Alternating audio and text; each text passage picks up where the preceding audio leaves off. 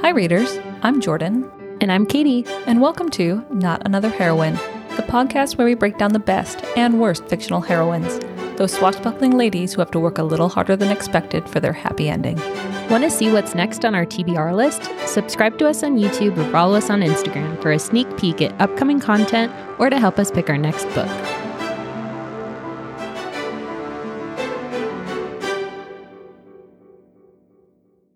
We are here. Virtually. Again, for some reason. I know why we're here virtually. It's because we did not plan very well. Nope. And we've had some last minute changes to our recording schedule. And we have live stuff too. I feel like sometimes it's hard to find a 7-hour block to hang out with friends once or twice a week. Yeah, it's challenging. This is not our full-time job. We wish it was, but yeah. Oh, could you imagine? I can, and it hurts my soul because it's not real. You're seeing your dream before your eyes, God, I see what you're doing for other people. I want you to do that for me too. I just want to talk about books and K-dramas all day, every day. The dream.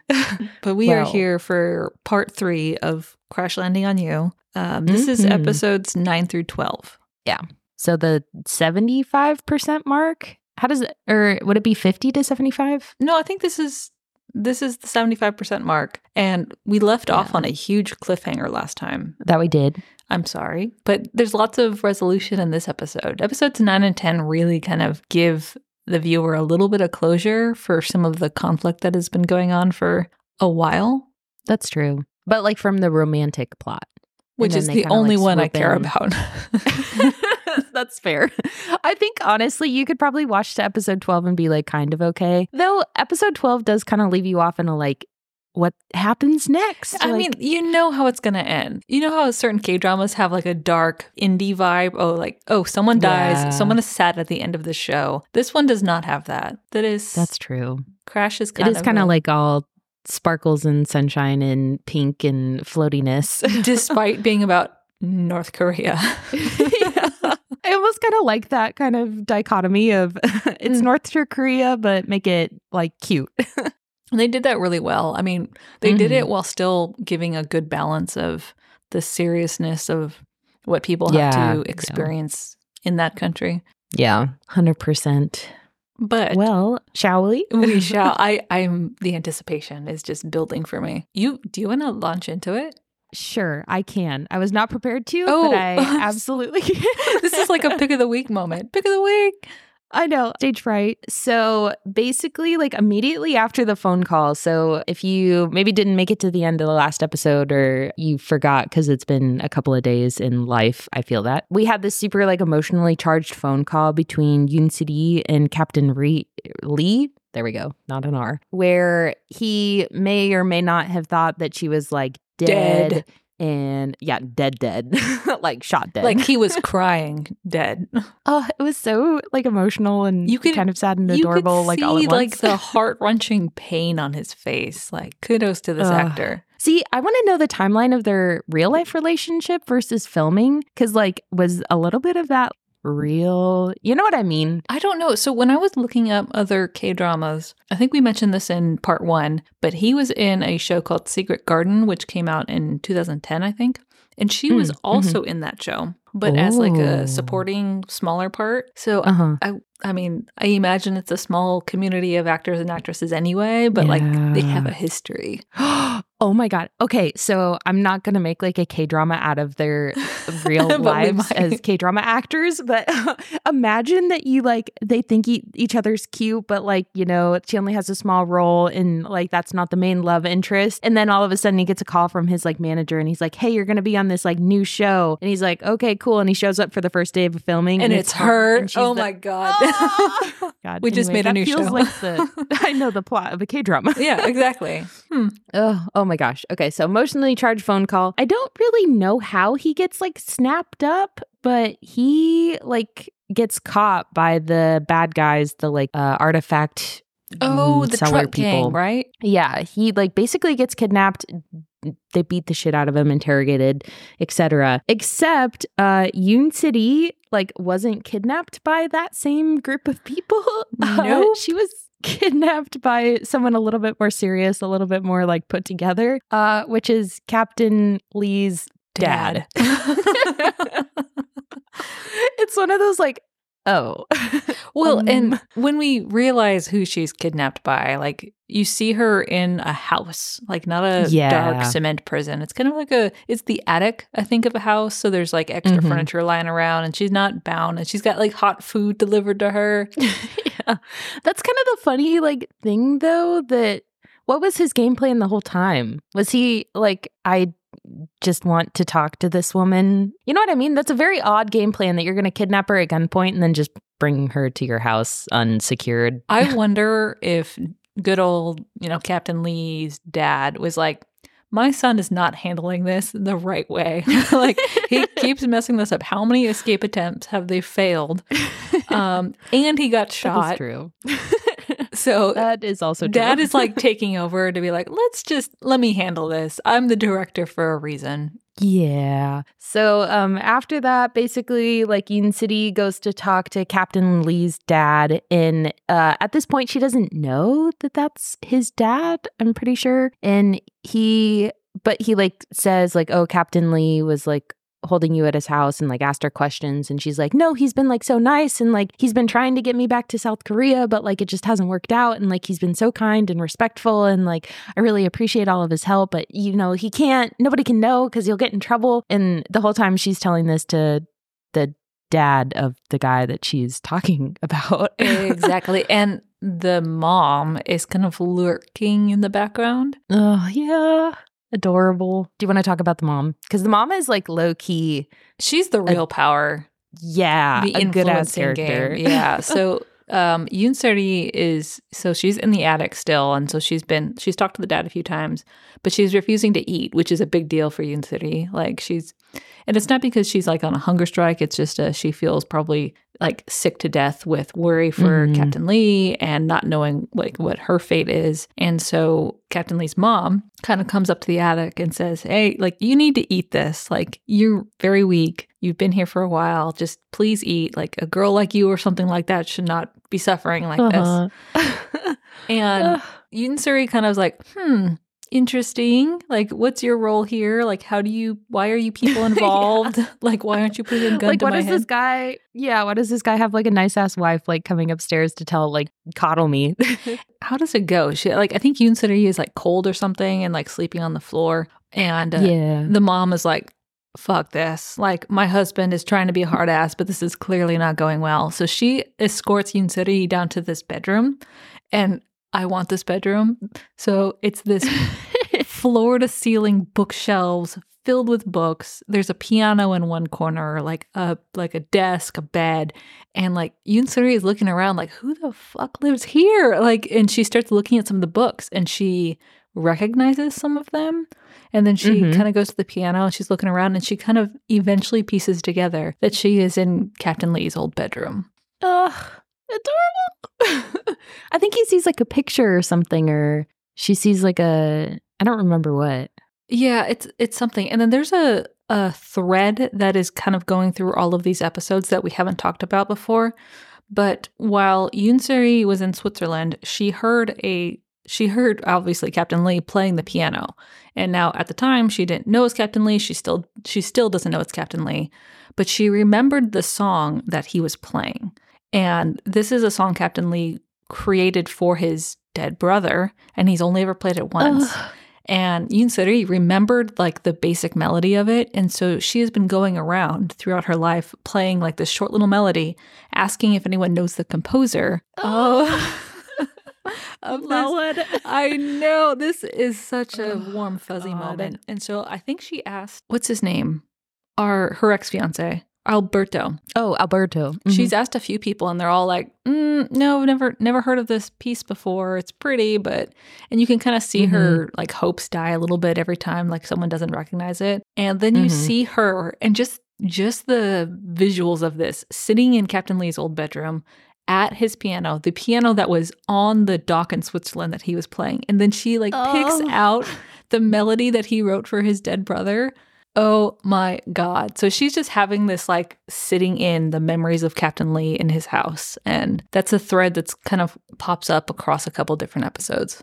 Mm-hmm. It's almost like kind of like fate intervening, but in ways that they don't recognize until later. And that totally happens again in like episode like 11 and 12, where it's just all of these like slightly missed chances almost if they just would recognize what's actually happening. Like it's an interesting like fate, love, whatever you want to call it, but it's like not near misses because it all comes full circle, but these moments of like almost.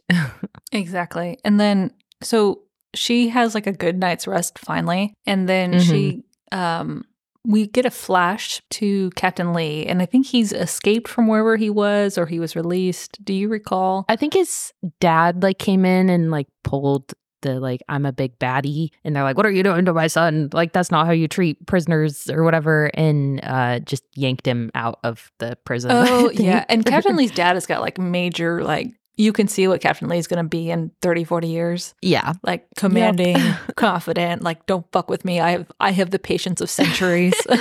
Yep. Yeah. And so he like takes him home, Captain Lee, and then I don't even know how they see each other for the first time. I remember. I do. It's so cute. Okay, because I think Captain Lee like comes home and is like, what did you do? Because he figures out that his dad is responsible for Yoon Suri, I think. Oh, yeah. And so Captain Lee is sitting in like a parlor interrogating his dad. Like, what did you do to her? Where's she at? Is she safe? And while this interrogation is happening, Captain Lee's mom is like, And so she takes Yoon Suri, and Yoon Suri doesn't want Captain Lee to know that she's there. And this is like her last ditch effort to protect him and like get him away from her because she's caused so many issues in his life. And Captain Lee's mom is like, no, honey, like you two are meant to be together. He needs to see you. And so she drags like Yoon Suri to sit right behind a corner and listen in and eavesdrop on Captain Lee and his dad talking about it. And his dad is kind of like poking the bear a little bit, like, what would happen if I did do something to Yoon Suri? What you gonna do about it, son? And like you can see, he's like, I will kill you. Yeah, Captain Lee is just getting more and more irritated. And then I forget what the line is, but it's something, and it's something that sparks Yoon Suri to like step around the corner, and then she and Captain Lee exchange eye contact and like this huge, I don't know, like as an audience member, sigh of relief, like thank God, because the tension building here is insane. Yeah. I may be alone in feeling this, but did anyone else, and this is for the listeners and for Jordan, did anyone else feel slightly uncomfortable of like this proclamation of love in front of the parents? So weird. Oh my God. Okay, yeah. Oh my God. No, like I 100% loved it. Oh, but, don't like, they kiss in front of their thought? Like, don't they have like a huge... They like hug or like they have some kind of like physical PDA moment. Yeah. And the parents are just standing there, right?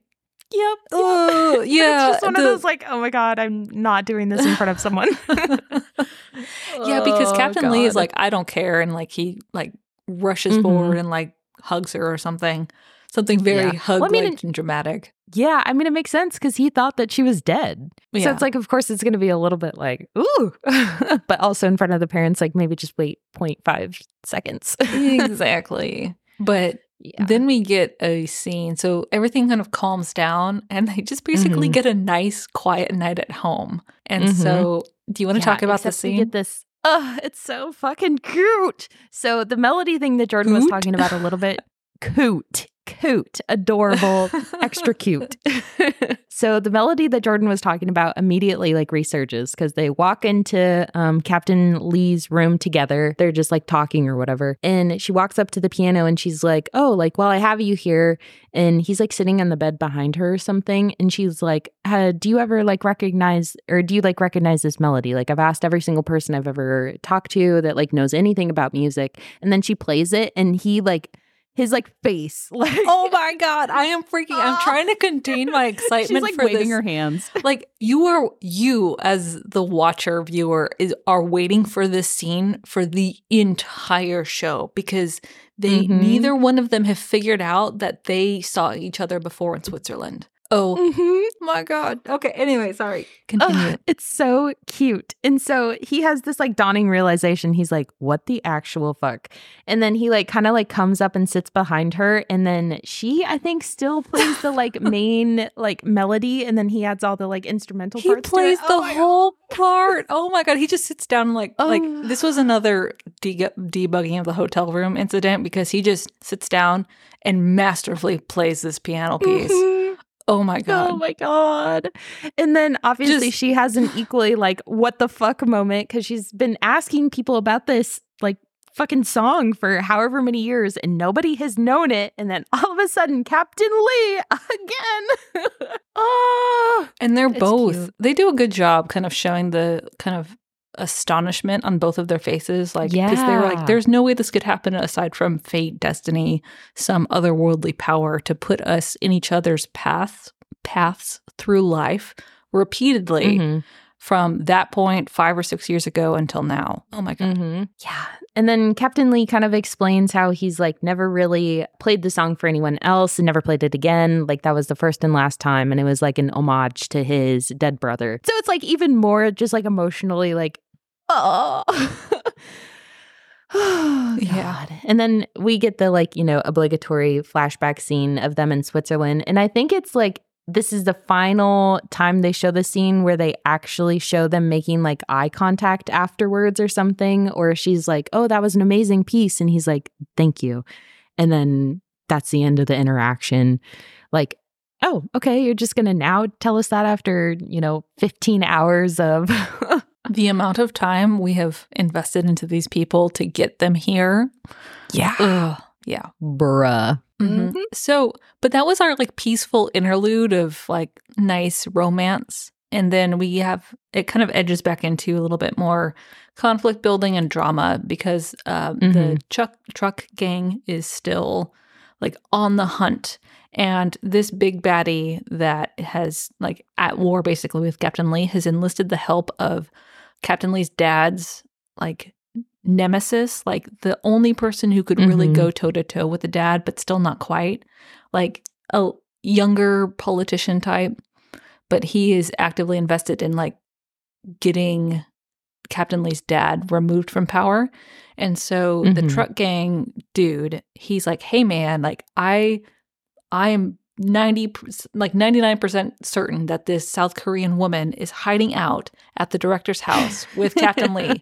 So you need to get like a search warrant and we need to bring all of the baddies to this house and search this place for her. And it doesn't go so well for them. No. It's like it's almost like comedic timing, basically, that this guy is like, if you fuck this up, like I'm gonna get in trouble and I'm gonna come down on you. But they like go to search the house and the dad is so calm and composed and he's like, sure, like you can search the house, like go ahead, see what you'll find. He is drinking tea out of the prettiest, dainty little teacup the entire time. He doesn't get up from his chair. He's like, all right, man, whatever. Nope. You do you. I am in this position of power for a reason. So... Yep. And obviously, because he is playing chess and everyone else is playing checkers, they do not find a South Korean woman living in the house. And he's like, okay, are you done with this search now? And they're like, oh, I'm so sorry. Like, arrest this other guy that like told me this lie about you. Like, that's so crazy. I don't know why he did that. I'm so sorry. And then he like backs out, tail between his legs. Bro. Yeah, Truck Gang gets shut down. Like hard. It's such a satisfying like moment too, because you're like, you deserve this, you fucking son of a bitch. Exactly. And so in this time it's taken for like Yoon Suri and Captain Lee to have their like romantic moment in the bedroom with the piano and this search, they have spent time developing yet another plan to get Yoon Suri out of the country because dad is not having it anymore. He's like, I get it, you guys love each other, but also she's from South Korea and you currently serve in the North Korean army. This clearly is not going to work long term. Yeah. So let's proceed. So Captain Lee and Yoon Suri return to the village and the next scene I think we see is basically a very straightforward, we're just going to walk you back across the border. That's it. Yep. That's exactly how she got there. And that's how she's going home. Yeah. And this scene is kind of like sad and adorable too, because like his squad is out there. They're still like stationed at the border or whatever. And so Captain Lee said that he's going to Joaquin City to the like downed fence where she's going to pass over. And we get this kind of like parallel scene where the guys are all talking. I know. I want to cry just thinking of this. Together. I know. The guys are all talking together and they're like, why is it taking so long? Like, he knows the path. He's the most, he can see in the dark really well. He knows every bump and stone on the path. Like, why is it taking so long?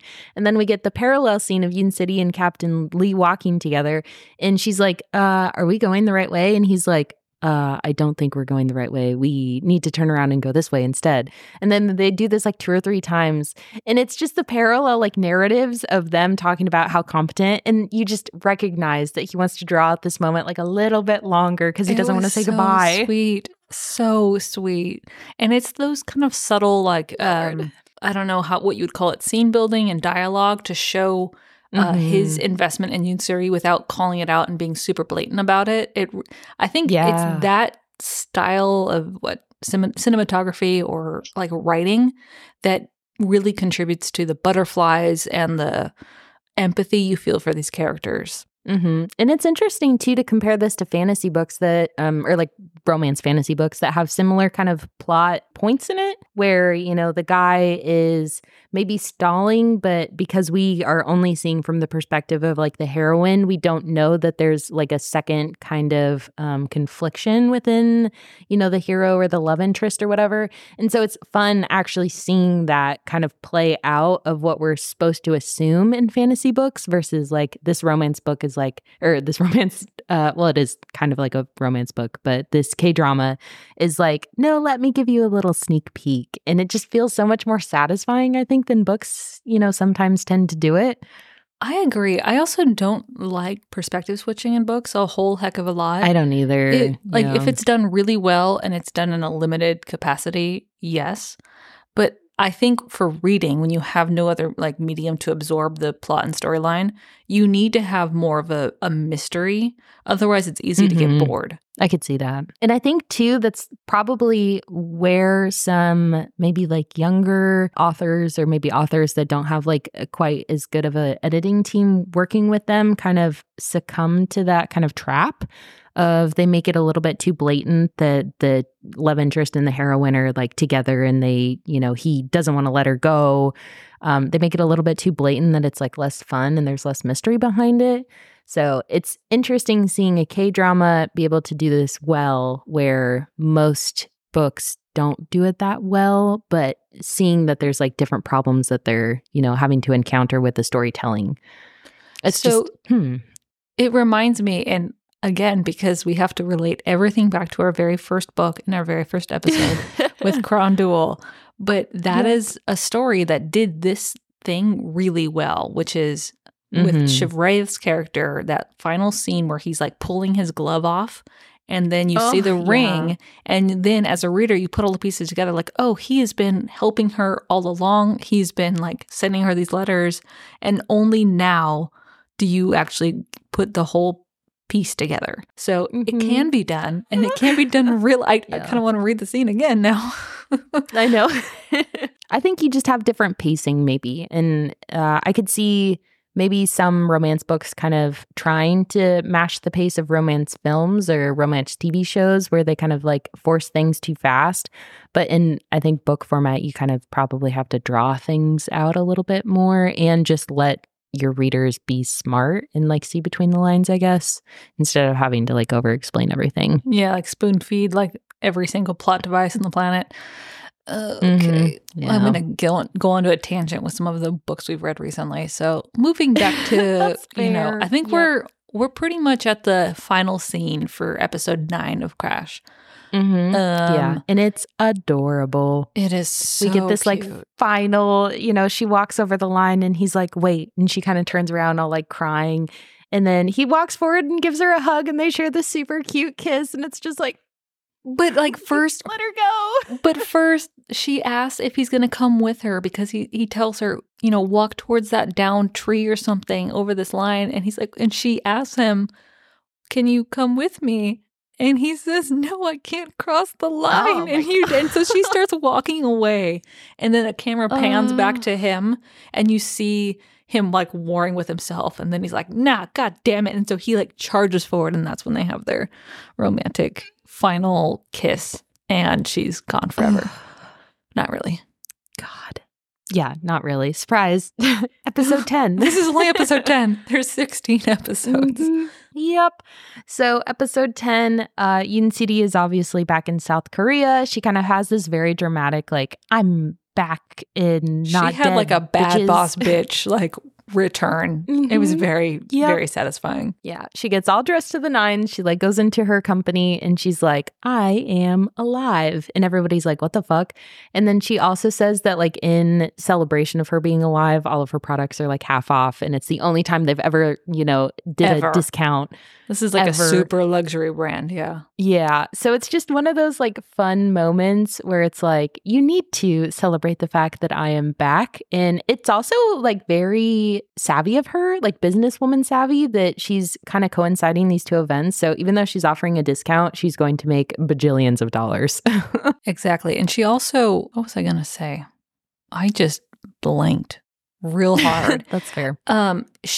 That's right. She hides the fact that she was in North Korea. So when she returns, she's like, I was on a sabbatical or something like that because, it would really impact her business and her family and all of everything going on the side. So that's like another slight mystery that is established in episode 10 that her family is like, where were you really? Yeah. And we also get this additional bad bitch businesswoman moment where she walks in perfectly timed with kind of like the board of directors for her company having Jordan just like leapt forward. She's like, oh my God. Everyone kind of envisions themselves, I think, at some point having like an uber victory moment where you get like the best one up on all of your enemies. And this is what Yoon Si-ri does with, it's her sister-in-law who is trying to take over her spot, basically. And this is the sister-in-law that's a little bit like cutthroat because we have the one brother and one sister-in-law that are like kind of goofy. They're the oldest brother. But then you have the second oldest brother who's the one that lost all the money. And his wife is very cutthroat, very cold, calculating. And I think she also comes from money. And so she was kind of like expecting when she married into this family that, she was going to be extremely well off. And now all this like kind of wonky stuff is happening. And so she's sitting at the head of the like table and there's all these directors in the room. And she's like, okay, we're going to have, the vote for who's going to be the next CEO of this company or to like merge with Queen's Group, make your votes or whatever. And then Yoon Si-ri walks in and she's like, are you sure you want to make those votes? And everybody's like, oh, fuck. Like, because Yoon Si-ri is a scary, scary woman. When she's in like CEO mode, she's like, I will fire your ass if you don't do exactly what I expect you to do. Yep. And so she basically issues them an ultimatum of like, okay, if you all leave right now, I will forget the fact that you were about to vote to not make me CEO because you thought I was dead. Everyone leave. And they all just like immediately like scatter out of the room. And then she has a little bit of a standoff with the sister-in-law, but the sister-in-law's like, I fucked up. Like, why are you back from the dead? What is happening? Exactly. I don't know. It's a satisfying scene and it's a independent woman getting her own kind of thing moment. Yeah. And it's kind of sad though, because all of these bad bitch scenes are immediately followed up with Yoon Si-ri kind of like laying in bed, supposed to be sleeping. And she's like, oh, this is how big a bed's supposed to be. And I have all my like beauty products and I feel beautiful and like I can eat good food again. But then she's just laying in this bed and it's just kind of like the scene of her just laying there. And she's like, why the fuck can't I sleep? And it's like, well, you maybe miss Captain a certain Lee. someone. Which is so, it's like sad too, because everything's very like lonely and echoey. Yeah, it's lonely and cold. And you also see how different Yoon Si-ri is when she's in this environment. It's kind of like when you're first introduced to her character in episode 1, like when I first started the show, I didn't like her. I'm like, I put the show away. I'm like, I'm not going to watch this because she seems like a bitch. Like, I'm not going to invest in this character. And then you see how much she has gone through, what she's dealing with her family, and how she truly is when she doesn't have to put on a front for anyone, for her business, for her family. And so now she's back and she's having to kind of put this shell back on. And it's even more heart-wrenching because you get to see her like as her true self, which is kind of funny and clever and a little bit manipulative, but in a good way. And now she's just sad because there's no Captain Lee. Oh, it breaks my heart. And it's cute too because she has like a reunion with her assistant that gets hives every time. Oh, that's super cute. And it's so, he's like crying and he's like, I knew you were dead and you're back now. And like people were trying to say crazy things, but I never gave up hope. And she's like, aw. I like you just too. Very like detached. I'll give you a raise. Adorable. Yep. Well, meanwhile, though, there's a lot going on back in North Korea with Captain Lee. And I forget exactly how this comes about, but the mystery of his brother's death that he's been investigating throughout this show, basically, kind of comes to a head, right? That yes, we are at the right place. Yep. Yeah. So Yoon City, right before she was kidnapped by Captain Lee's dad's like goons or whatever, she's holding this gift that she got at the marketplace. And it's that watch that she like found the first time she was at the like pawn shop thing, and she's like, wow, that's like a really beautiful watch, but like she didn't have any money, but she sold off everything that she had right before this final, it was for Christmas. She's like, I want to buy him something nice, the engagement ring scene. So she got all this money, got all the things, and she's like, this is a nice watch, let me give it to Captain Lee for Christmas. And so she has it in a box right as she's getting kidnapped, and the box drops on the ground, she gets taken or whatever. But in the bushes behind all this little kid is watching this. And it's the little kid that Yoon City in like the first or second episode sees him getting bullied. And she's like, hey, back the fuck off from him. He's just like doing whatever. And the kid's like, oh, thanks. You're like kind of being nice, but why do you sound like a South Korean? And she's like, I'm a spy. And he's like, oh my God. But so the little kid picks up the box, and it turns out that this kid is the rat's son, the guy that's like listening in on everything. And so he gives the watch to his dad, and he's like, hey, I found this and this girl got kidnapped. And so all of these things are kind of connecting for the rat, the guy that's listening to, them and reporting back to the truck gang. And he's like, fuck, because this is the watch that belonged to Captain Lee's brother. I saw it when he like rescued me from when I was being beat up by all these guys. And so the watch has gone through like this full, it's again the whole like missed fate by a couple minutes or like a couple seconds. This watch has gone through the fucking ringer. And so the rat is eventually like, Captain Lee, like, I can't do this anymore. Like, I respect you too much. Here's the watch. Look inside of it. And inside the watch, there is this little thumb drive that have all of these like dossiers of like all the bad stuff about the truck gang. And basically, Captain Lee is like, fuck. And then the next scene is they're in court and the truck gang guy is getting yeeted by the legal system. Destroyed. And Captain Lee is like kind of sitting there in his dress uniform very gleefully like, I'm gonna fuck you. It's phenomenal. But it's not quite successful. So the prosecution of the truck gang goes through, and everyone's like, nope, you're bad, you're corrupt. Funny because they're in North Korea. But they put them away. But I think the leader, so this nemesis who's been fighting Captain Lee the entire time, his goons like manage an escape thing for him and like basically ram the truck, and he gets away. And I don't know if there's like a confrontation between him and Captain Lee, but it kind of comes out like, I'm going to get one up on you, Captain Lee, and I'm going to take down this woman that you apparently love or something. I don't know why he focuses. Like, that's the one like very unrealistic aspect of the show, which is the arch nemesis. Is like, I'm going to get this woman because I don't like her and I don't like you. It just seems very extreme reaction for someone who is seemingly pretty smart of a villain for most of the show. Yeah, I think his like big game plan is to kidnap Yoon City when she's in South Korea, bring her back to North Korea, and kind of like use her as proof almost. But like that convoluted plan doesn't like quite make sense because like you've already been convicted and they thought you were dead and that you died in this accident. So like you're a couple steps behind this, my friend. But we need more conflict because again, there's 16 episodes and we're only on episode like 10, 11-ish now. Yeah. Yeah. But And so we get a couple of very creepy scenes of him basically sneaking to South Korea through his connections and like stalking her. These are very unsettling scenes. He like plays a bad guy really well. yeah, great actor. Like you do not like him the entire show, but he blends in very well.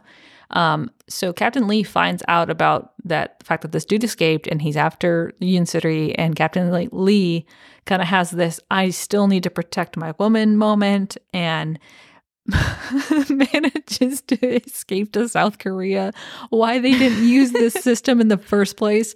So I mean, we get a flash to Captain Lee crawling through a tunnel that has been used for smuggling, which is like, if you knew about this tunnel in the first place, why didn't you use that to get Yoon Suri back across the border? It's just, we start kind of stumbling into some plot holes a little bit, but it's fine. I'm okay with it because for the glow up that happens in the future, worth it. So as this is going on, Captain Lee is making his way to South Korea to protect Yoon Suri because Yoon Suri really doesn't know what's going on. She's just trying to get her business and her family situated. And we get a scene of her, she's lying in bed and she can't sleep. It's like many nights like this. And so she finally gets up, puts a coat on, and is going for a stroll in the middle of the night because she just can't turn her brain off.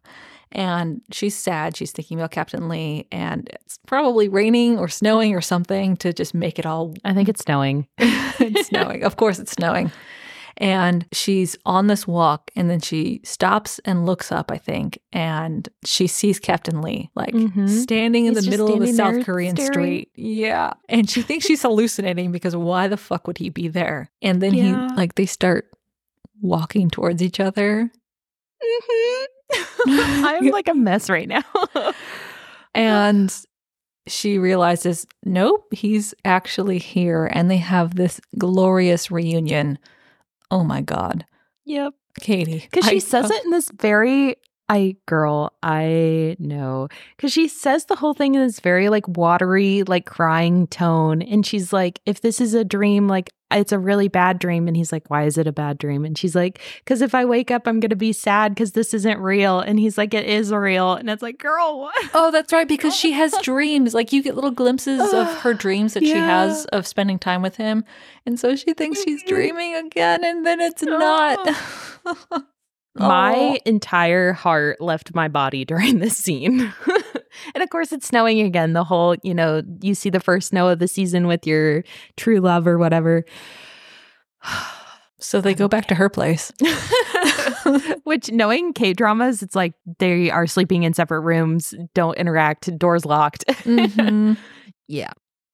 But also, parallel scene, my favorite squad of goobers basically have been given the task by Captain Lee's dad. They're like, Captain Lee wrote us this note. He said that he's going to go to South Korea to protect this woman. Like, I get he's in love with her, but if anybody finds out that he's in South Korea, we're going to get fucked up. Our whole family's going to be, questioned. Like, you have to go and bring him back to North Korea. And so the squad of, our 5 adorable little guys meet up with the rat, and they are they take a plane, right? They're part of the track team. Oh, yeah. It's a very cute scene where it's kind of a revisit of Suri's initial escape plan, which is to blend in as a track team. And these dudes are not blending in really well at all. No. Yeah. And so the coach is like, okay, you have exactly 2 weeks to go find Captain Lee and bring him back. Otherwise, I can't bring you back to North Korea. Like, that's our timeline. Figure it out. And so, kind of going into like the meat of episode 11 is kind of like Yoon Suri and Captain Lee kind of like, okay, we need to give you a makeover, which is Jordan's favorite part. So I feel like she should give us more details. And I don't want to say it's my favorite part, but it is very satisfying because if you look at if you look at Captain Lee throughout the show, he has the worst hair you've ever seen. Like we already talked about it a little bit, but it's like the most jagged, uneven bowl cut. And I'm sure it looks like that because it's meant to be parted differently. But you just want to fix it the whole time. And then it's either his army uniform or like, I don't know, the one black turtleneck scene we got a couple episodes ago, but that's it. And so Yoon Seri takes him shopping and gives him a makeover. And then you get this full sparkly stars. He walks out of the salon actually there's also the the scene in the store with the shop girl. Oh, the jealous. Yeah. Hilarious. Yoon Seri, like, you need a suit, man. So takes him to this probably shop that costs $25,000 for a bajillion dollars. Yeah. And picks out like 5 different color suits and then you just get like that classic girl scene where they come out of the dressing room in various different outfits.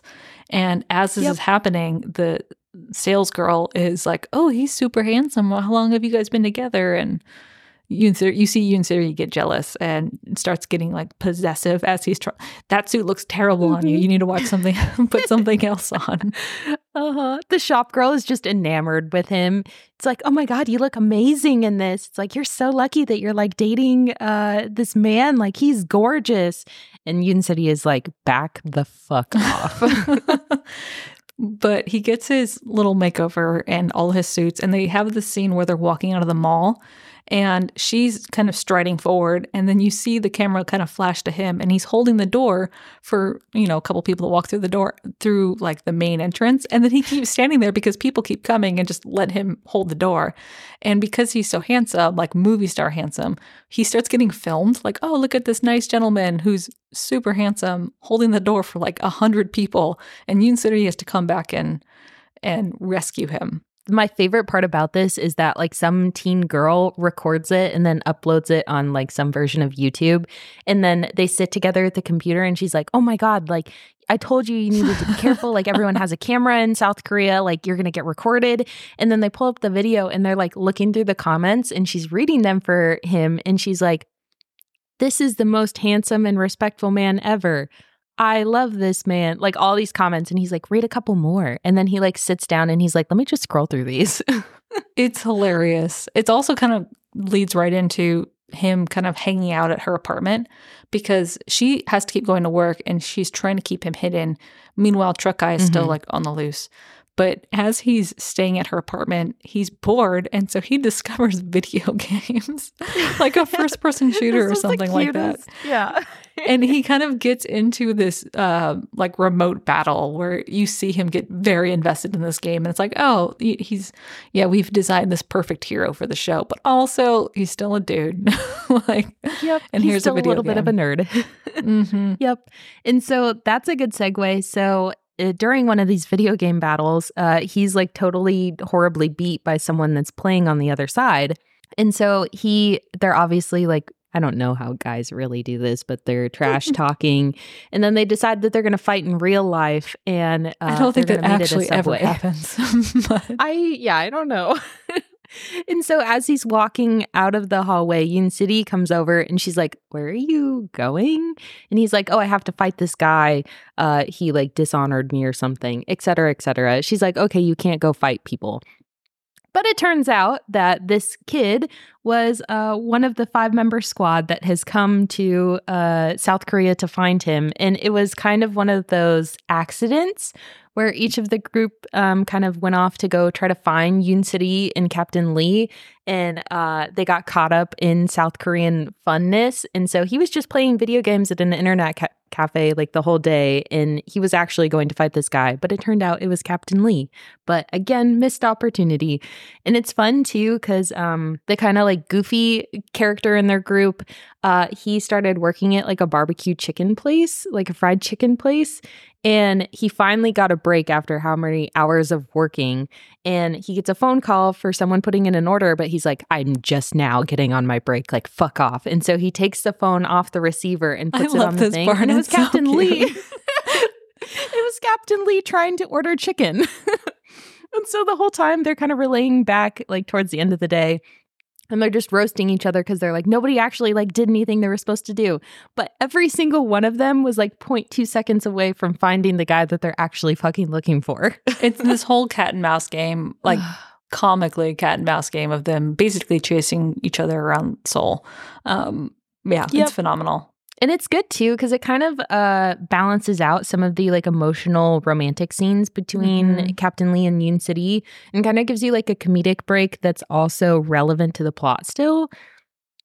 I did like how those scenes were done. Yeah, I agree. You get a lot of everything in this show. You get a lot of romance. There's a lot of comedy, like subtle comedy. There's action, like the whole motorcycle truck ramming shooting scene is like the most action you could imagine in this kind of show. And then, yeah, moments like this. It's a good balance. It keeps a like variety of viewers kind of involved and engaged. And so that kind of leads us. So the squad kind of comes up with this final idea of how they're going to try to find Yoon City, because they see an advertisement that Series Choice, her company, is releasing like a living items. Oh, yeah, like a home store. It's like high-end IKEA for South Korea. Yeah. Or like, what is that brand? West Elm? That's kind of like what the fancy one that I 100% can't afford in a million years. Anyways, they see this advertisement and they're like, okay, we're going to dress up as South Koreans and we're going to go to this store opening. She's probably going to be there and that's how we're going to find her. And so they wear the like comically most like stereotypical South Korean outfits. The one guy has like plaid pants and a Chanel shirt on. The other guy has like a black turtleneck. It's so fucking funny. And so they walk around trying to find ways to meet Yoon City. And so they're like, okay, I'm going to buy out this like whole living room setup. And the salesman's like, okay, that'll be, this many billions of won. And they're like, we don't have that much money, but like I can bargain with the chairwoman, right? And the salespeople are like, that's not how this works. These dudes do not know how to life. Like they are just stumbling their way through. Yep. And so it kind of gets to the point that they're being very suspicious, obviously. And so the security guys are about to like tell them, hey, you need to get out of the store. Like you're being weird. Like I'm going to report you. And so they overhear this conversation and they're running out of the store. And one of them, the like young, like private, like 18-year-old kid was sleeping in one of the bed like setup rooms. So cute. And so they like, are yelling at him. Everybody's going. He's the last one in this train, and he trips as he's like walking down the stairs, and he hurts his foot. He loses his shoe. Oh, it's so he does not have shoes on. This is so important, and I will tell you why. So he trips, and he gets picked up by the other guy. But as this is happening, Captain Lee is turning a corner, and he watches this all happen in slow-mo, and he's like, "What the fuck?" And it's kind of this dawning moment that, like, okay. Like my real life has kind of re-entered this dream state that I'm having with Yoon City. Like everything's great, but my squad is here in South Korea. And so the guys all kind of like run away. They meet up in this park and they're like, oh my God, like how the fuck are we going to find Yoon City? Like that was our chance and it didn't work. And then the kid is like, I don't have any shoes. And they're like, why didn't you leave your shoes? Like, what the fuck are you doing? It's so sad. And he's like crying about it. And he's like, I'm so sorry. I was just so tired. So I like laid in the bed and they're like, no, it's okay. And then the one guy gives him his shoes. And as he's about to put him on, Captain Lee comes over and he has his shoes in his hand and he puts the shoes on for this kid. And the kid starts crying and he's like, Captain Lee, you're back. There is so much hero worship going on between like the men and Captain Lee. And so it's the scene itself is super cute because they're all sitting on that bench, like you said. And the dude who offers to give him the shoes is like the grumbly one of the group who's like very snarky and like, but does the right thing. And he's actually a super kind dude, but he doesn't like to be. And then they're putting the shoes on, right? But when what you see in the camera is just another pair of shoes enter the view. So it's just the shoes and like the bottom half of the legs. And you're like, who is, and we know it's Captain Lee. And then like the camera pans up and there's Captain Lee in all his like South Korean glory now with his new outfit and his new hairdo. And yeah, it's a very sweet reunion. God, it's so fucking cute. I was like an emotional wreck during this scene because all of them are crying and they have this cute little like giant hug. It's just too much. And so he kind of like takes them all back to Yoon City, or he calls Yoon City, and she like comes up in her like Range Rover, and then they all start crying again because they're like, we missed you. And she's like, oh my God, why are you here? And then they have a cute little like hug fest, whatever. And then they go back to her house and it's like this cute scene of them like, there's no way you live here. And she's like, yeah, this is this is my house. And the one grumpy guy that Jordan was talking about is like laughing really comically. And he's like, there's no way you live in a house this big. What do you do with all these rooms? And she's like, one's my bedroom, one's like my exercise room, et cetera, et cetera. And he's like, you're a very quick-witted woman. I didn't think you'd have an answer to that. I died. It was their banter back and forth because Yoon Siri and the grumbly one have the entire show, like this very quick-witted exchange all the time. And you can tell like they both enjoy it. They just never admit to it. And then it's adorable. So all of this is happening in parallel to another development back in North Korea between Alberto and Captain Lee's former fiance. Or is she former now? Ooh, questionable. I don't know. She becomes it's pretty clear. She becomes former at some point in the show. But they are kind of bonding in a way. Like they have united in their front against Captain Lee and Yoon Siri. And so I don't think we can really get into a lot of detail because there is so much plot that goes on. Mm-hmm. But just so you know, like that is developing in the background, this kind of relationship between those two characters as well. Mm-hmm. And that's what I think I love most about this show is it kind of inverts most stereotypes of K-dramas and I think just like romance books. That in this show, Yoon Siri is the billionaire. She's like the wealthy one. And then Captain Lee, the male figure, is the one that doesn't really have that much money, and she's kind of like sparkling him with gifts. And then it's the same with Alberto and Dan, that she is the one that's like kind of like gruff and aloof and like, no, I'm not interested in you. And Alberto is like, I have never had a woman not be interested in me. Like, let me work hard for this. And so it's just a fun like flip of stereotypes that we normally see, but it's like done really well that you're like, it feels good. Like, how does it feel to be on the opposite side of this, interaction? It's so cute. You also get some vulnerability from Alberto. You get to learn a little bit more of his background and how he, they kind of sell him as a con man throughout the show. And then I think right around episode 12, you actually learn that, yes, he was a con man, but also, is it really that bad if he's getting one like back on his own? Because he came from a super wealthy family, and his dad, I think, was betrayed by a business partner or like lost his funds to some sort of scheme. It's worse. So at the kind of at the very end of episode 12, like Alberto and Dan have this like heart-to-heart moment, and he reveals that it's Yoon Siri's family, her dad, that was the one that bamboozled his dad out of his money. And so that was his plan the whole time to like try to get Yoon Siri to marry him, was that so he could get revenge on the guy that basically ruined his life. Yeah, Alberto is a very multifaceted character. I think they did him really, really well. And then, how do we say her name again? Have we been saying her name? I said Dan. That's how it's put in the subtitles, but that obviously does not feel quite right. But yeah, but Dan, she kind of starts to accept that maybe her future with Captain Lee isn't as guaranteed as she thought it was, and maybe she doesn't want it anyway, especially as she's growing closer to Alberto. But it's like you said, it's a kind of a role reversal of a typical female role where she's very resistant and kind of annoyed, but in a funny way with Alberto. It's super cute. It's adorable.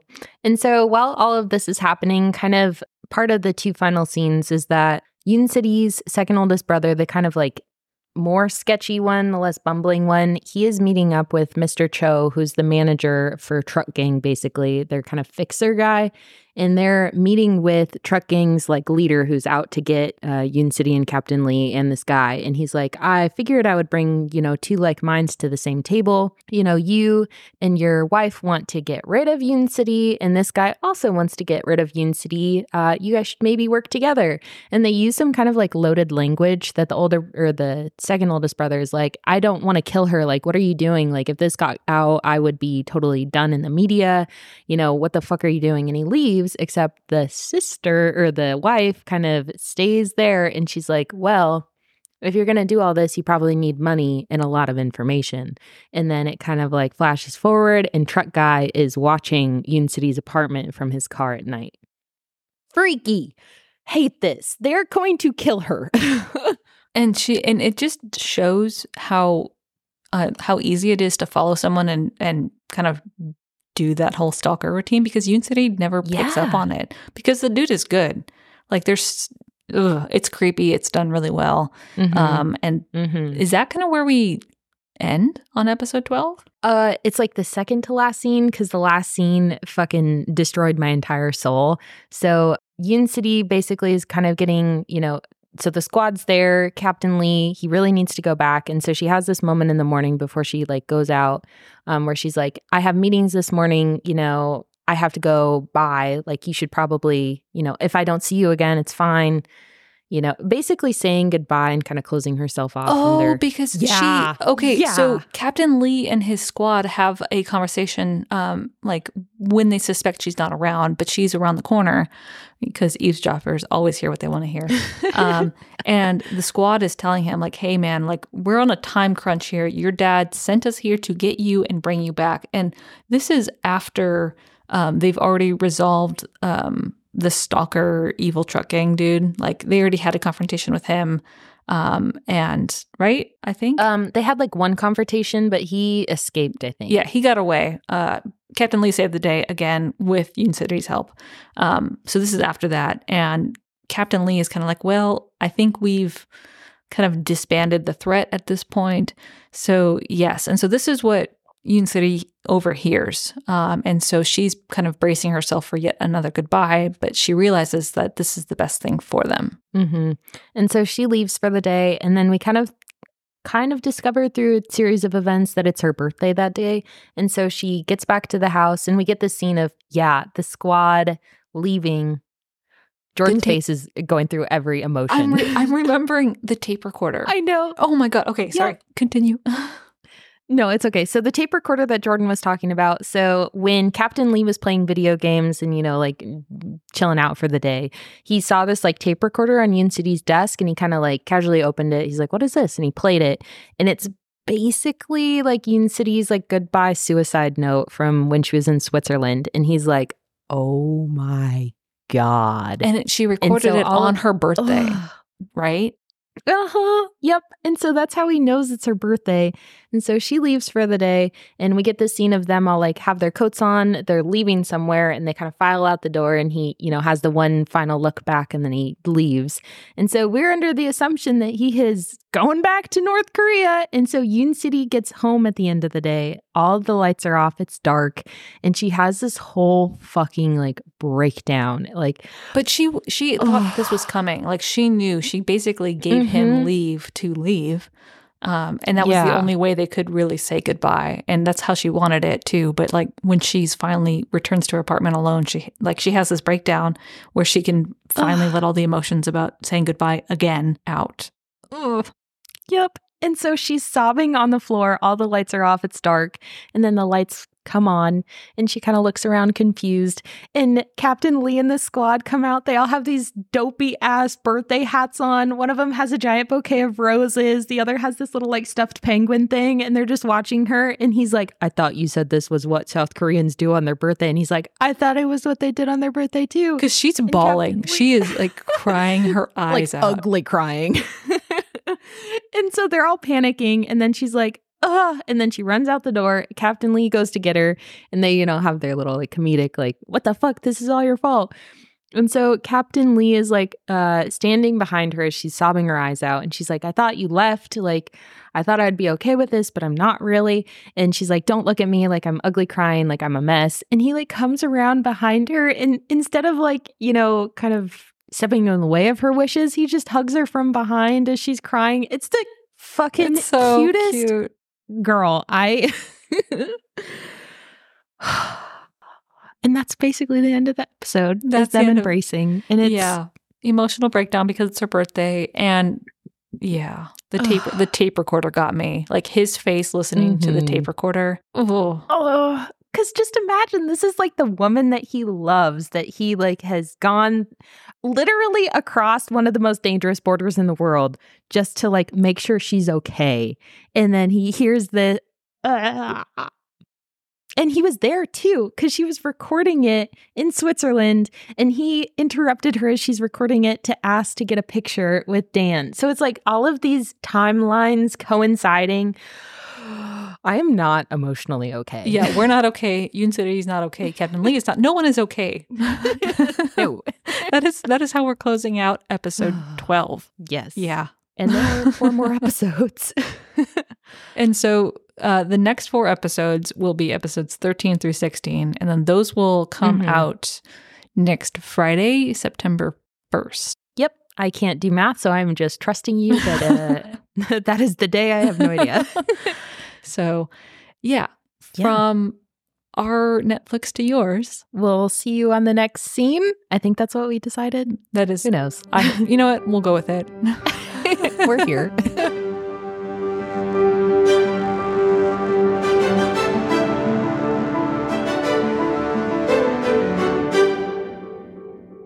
Hi, readers. If you'd like to help us pick our next book, send us a message on Instagram.